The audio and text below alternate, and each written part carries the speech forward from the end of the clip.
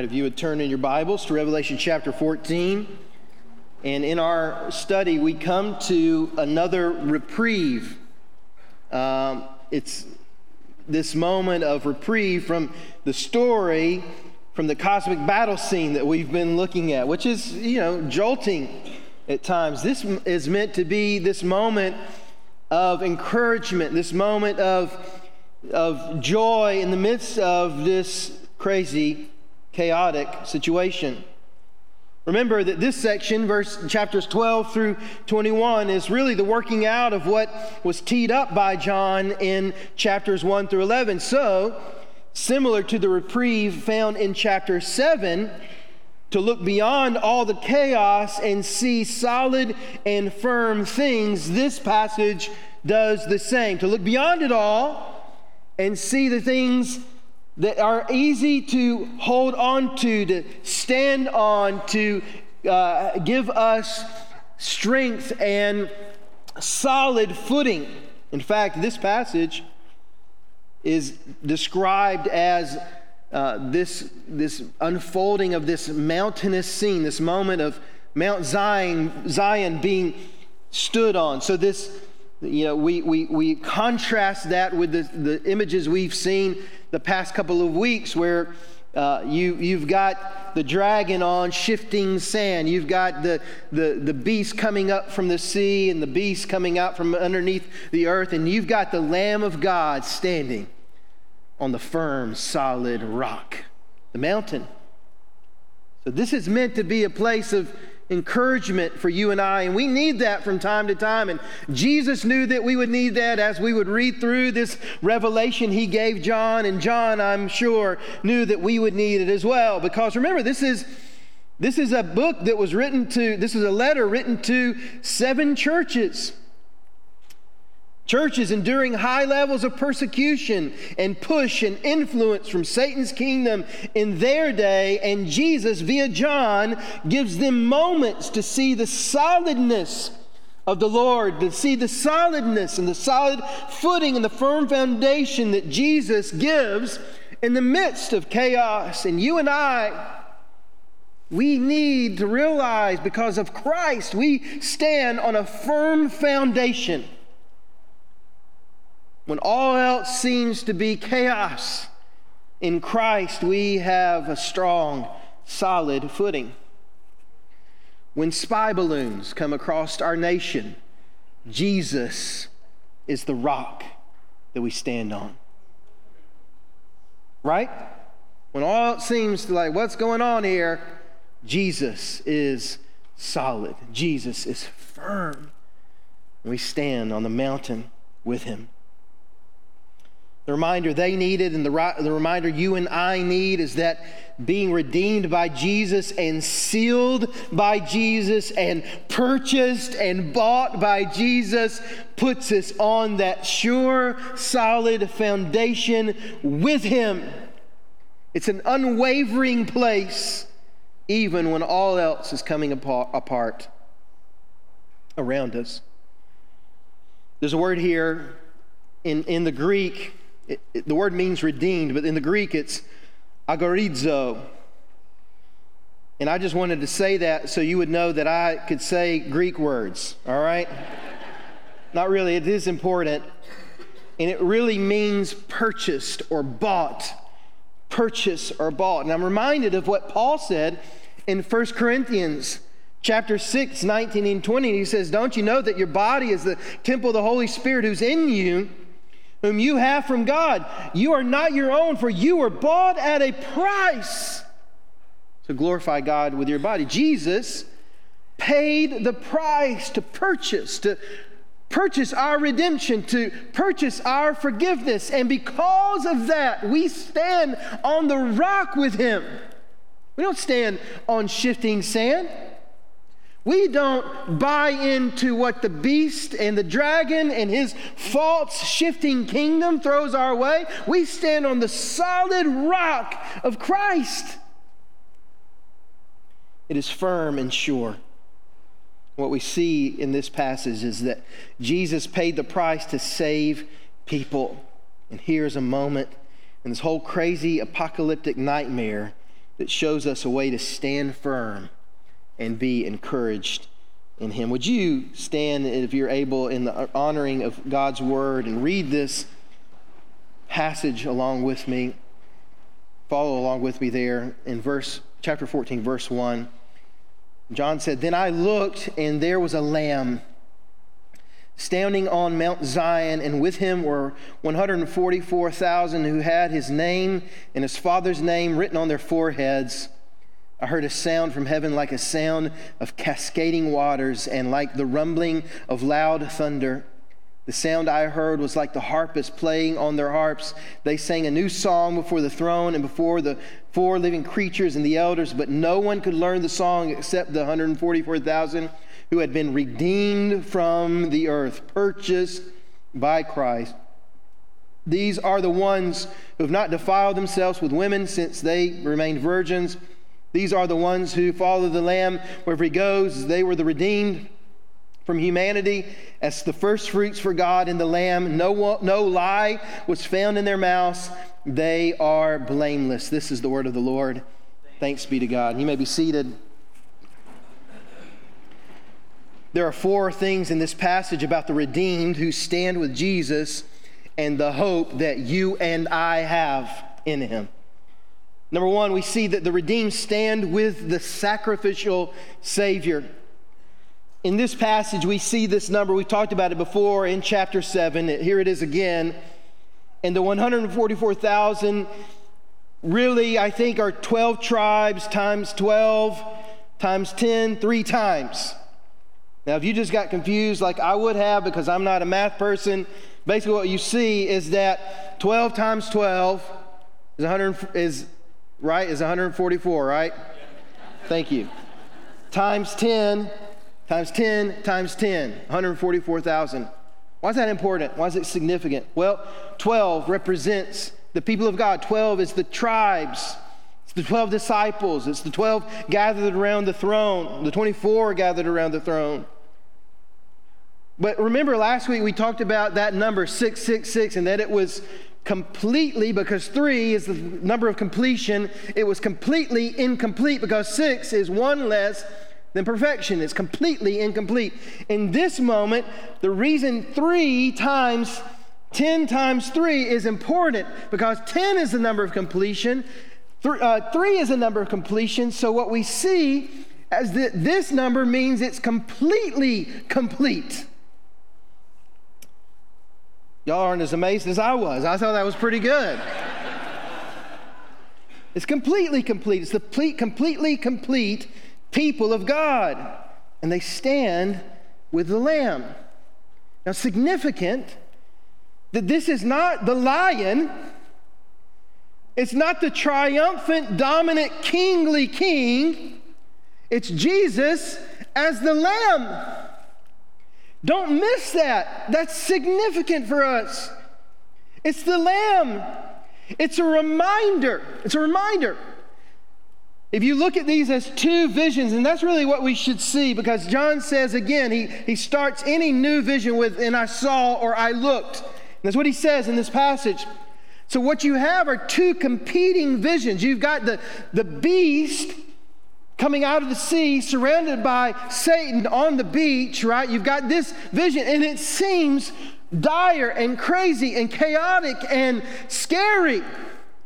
And then you've got this mountaintop, and you expect to see Jesus like he was on the Transfiguration Mount, fully clothed in all of his glory. But what do you see? The Lamb.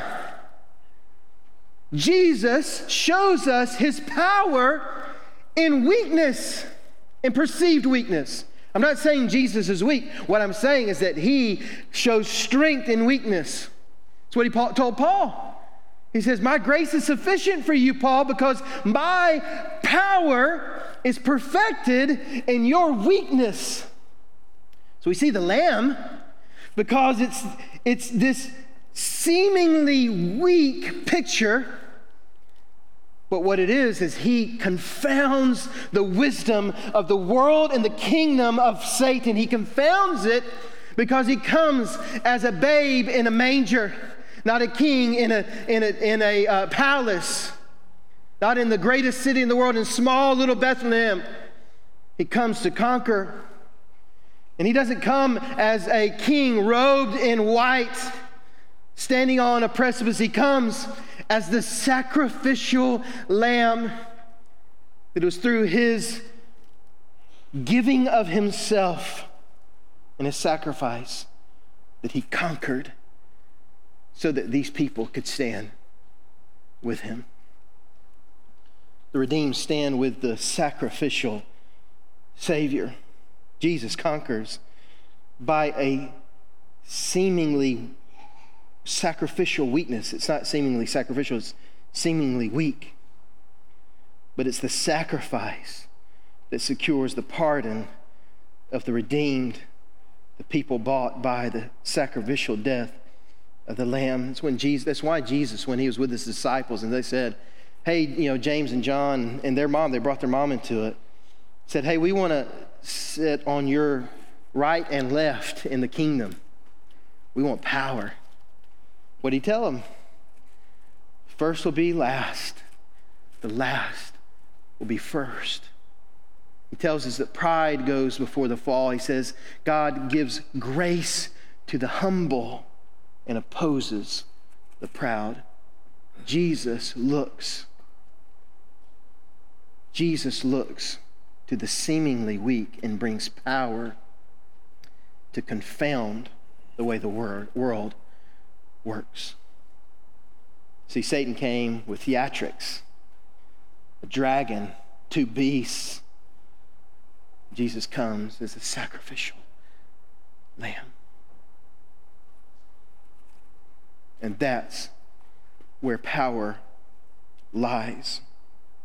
Jesus did that so he could purchase your redemption. He didn't come with power to force his mark on you, to make you writhe in pain and offer only death and peril. He came and he went through death and peril on your behalf, so that you could be purchased and pardoned and saved and redeemed. Jesus paid a price so excruciatingly high, he had to die for you. He died for you so that you could stand with him, pardoned when this dragon and his beasts are raging. What a contrasting image. These raging beasts, the dragon and these beasts, and a little lamb, and a multitude of people standing with him, completely complete in him. I know this is our first point, and a lot of times we wait to the last point to give you an opportunity to trust in Jesus Christ. But man, what a better picture than to talk for just a moment about your need to be counted among the completely complete, redeemed people of the Lord in the final day. And friends, I don't care what you've done. I don't care the problems that you've had. Grace is extended toward you. We don't care how you came in today. We just don't want you to leave unchanged. We're glad if you came in hurting and needing and having difficulties and living a life full of sin and living according to the ways of the kingdom. We don't care. We're glad you're here. But friends, we failed if you don't leave changed by Jesus. You need him. And Jesus wants you to come to him. He says, come to me, all who are weary and heavy laden, and I will give you rest. My burden is easy, my yoke is light. Come to me and cast your cares on me. And friends, you can cast your cares on the sacrificial Lamb of God today, because he died so that you could have hope in him.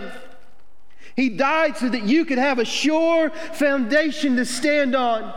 He died so that you could know that you were pardoned and purchased at a great high price, because he loves you immensely, far more than you can imagine or think. He was willing to die for it. And won't you stop playing games? And won't you come to Christ? And won't you give your heart to him? And won't you give your life fully to him and say, Lord, I can't And I've tried and I've messed up, but I know you can. I know you're able, and I trust in you. Could you today trust in the Christ who died for you? Trust in the sacrificial death of the Lamb who died for you. And if you would like to do that, please see me. I'd love to share with you. Anyone from our staff would love to share with you. We got deacons and deacons' wives and Sunday school teachers. We got folks that would love to walk you into the arms of Christ. Come today. Come find us. Come find me. I'll be in the back. You'll know where I am.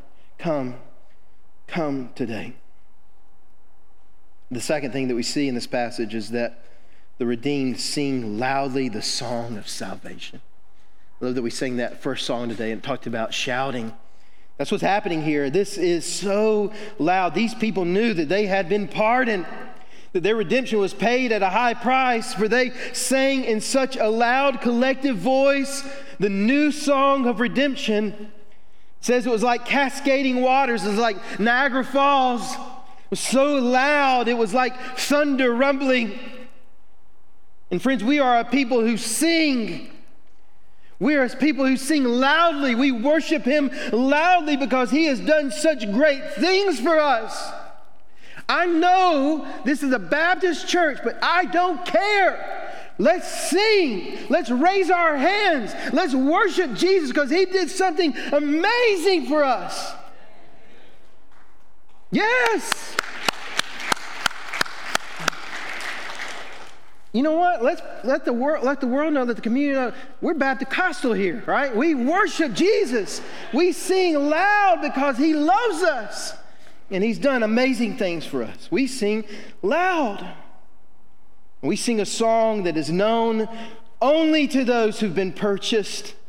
The song of the blood, the song of the redeeming blood. And we are a people who should know what it's like to be forgiven. And if we know what it's like to be forgiven, we'll sing loud. We'll shout loud. We were talking about this in my D group this morning about the beauty of knowing forgiveness. Forgiveness. When you know you've done wrong, when you know you deserve something else, but what is really deserved is withheld from you, and you're giving something you don't deserve. That's what forgiveness is. And when we really know, our hearts will be changed. That's the difference that will be made. You've been forgiven. If you've trusted Jesus Christ, your sins are washed away. You have been redeemed. And we need to sing loudly. The third thing we see is that the redeemed stay with their loving Lord. Now, this business about the 144,000 being virgins is a way, number one, that can be confusing. I understand that. But it's really a way of saying the 144,000 belong to Jesus. They belong to him. They've been purified by him. And thus we know he loves us. And because he loves us, we stay with him and we don't give in to the kingdom of Satan and its ways. We don't give in to Babylon. We don't live like that. It's like Daniel when he was taken out of the land of Egypt and he was brought into Babylon, and he was told that he was going to have to eat a certain way and dress a certain way. And he says, I can't do that. And when God blessed him because he lived differently in exile, he lived differently among the people. And that's what we have to do. We are purified in Christ. We live differently. The king of Babylon, which is just the way of saying Babylon, is just a way of saying the kingdom of this world. And the king of that world tries to lead people into impurity, and Jesus makes impure things pure again. So there's a loyalty to Christ and no one else. Last week, I pointed to some of the churches in chapter 2 had been infiltrated by lies. That we called it the theology of compromise. And the pure here didn't listen.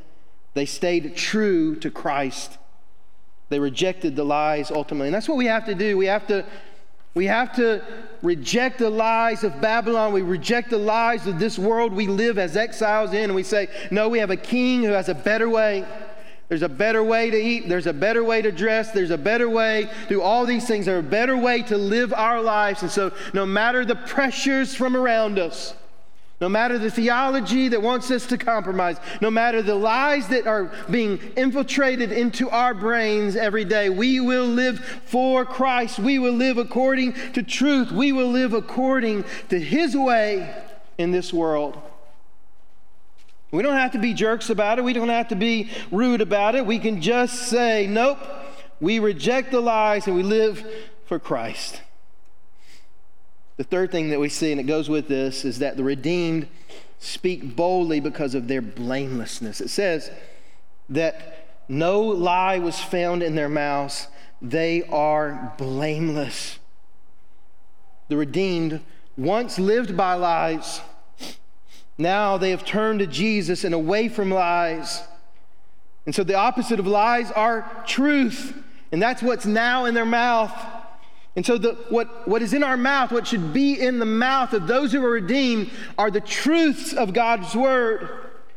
The truth of Jesus, the truth of the gospel. The redeemed speak the good news. And we do this because we are blameless. Notice it didn't say they were perfect. It didn't say they were perfect. I remember my granny had this bumper sticker, and I don't know that I fully understand it as a kid, but I believe it now. I understand it says, Christians are not perfect, they're forgiven. Man, isn't that true? We're not blameless because we've done something. We're blameless because we've been made blameless. Jesus turned our lives around. He took us from living according to Babylon and the lies of Babylon. He made us pure and blameless. We aren't perfect. We're blameless because Jesus spoke that over us. That's the gospel. We once were blameless. We trusted Jesus. And now because of Jesus, we are blameless. We once were blameful, and now we are blameless. And because of Jesus' redemption, we can say those things. We can know that. If all your blame has been eradicated, shouldn't you? Wouldn't you? Couldn't you? Can't we be bold in proclaiming the truth to those who need it? Boldly doesn't mean being rude or self-righteous. It means we share the truth and love with those who might have bought into the lies of Babylon, the dragon and his beasts and their lies. The way we go, the way we understand is that we were like beggars who found some bread and we got to go tell other beggars where the bread is. Where the bread is. Shouldn't we go tell others who Jesus is and what He's done? Today we get an opportunity to speak the truth of Jesus by communing with His body and blood through the imagery of the bread and the cup of the Lord's Supper. We get the opportunity to share in His sufferings visually so that we can say to the world, that's what this is. The Lord's Supper is a way to declare before the world, Jesus died for me. I identify with His death. I identify with His body broken and His blood spilled for me. We get the opportunity to do that right now. I want to pray that God would bless this, and after I pray, if our deacons will come and get ready to serve the Lord's Supper this morning. Lord, we thank You for the opportunity to show a world that we are bought by Your blood. Your body was broken for us so that we would be covered by Your grace and mercy. Help us to show the world how amazing You are. We pray this in Jesus' name.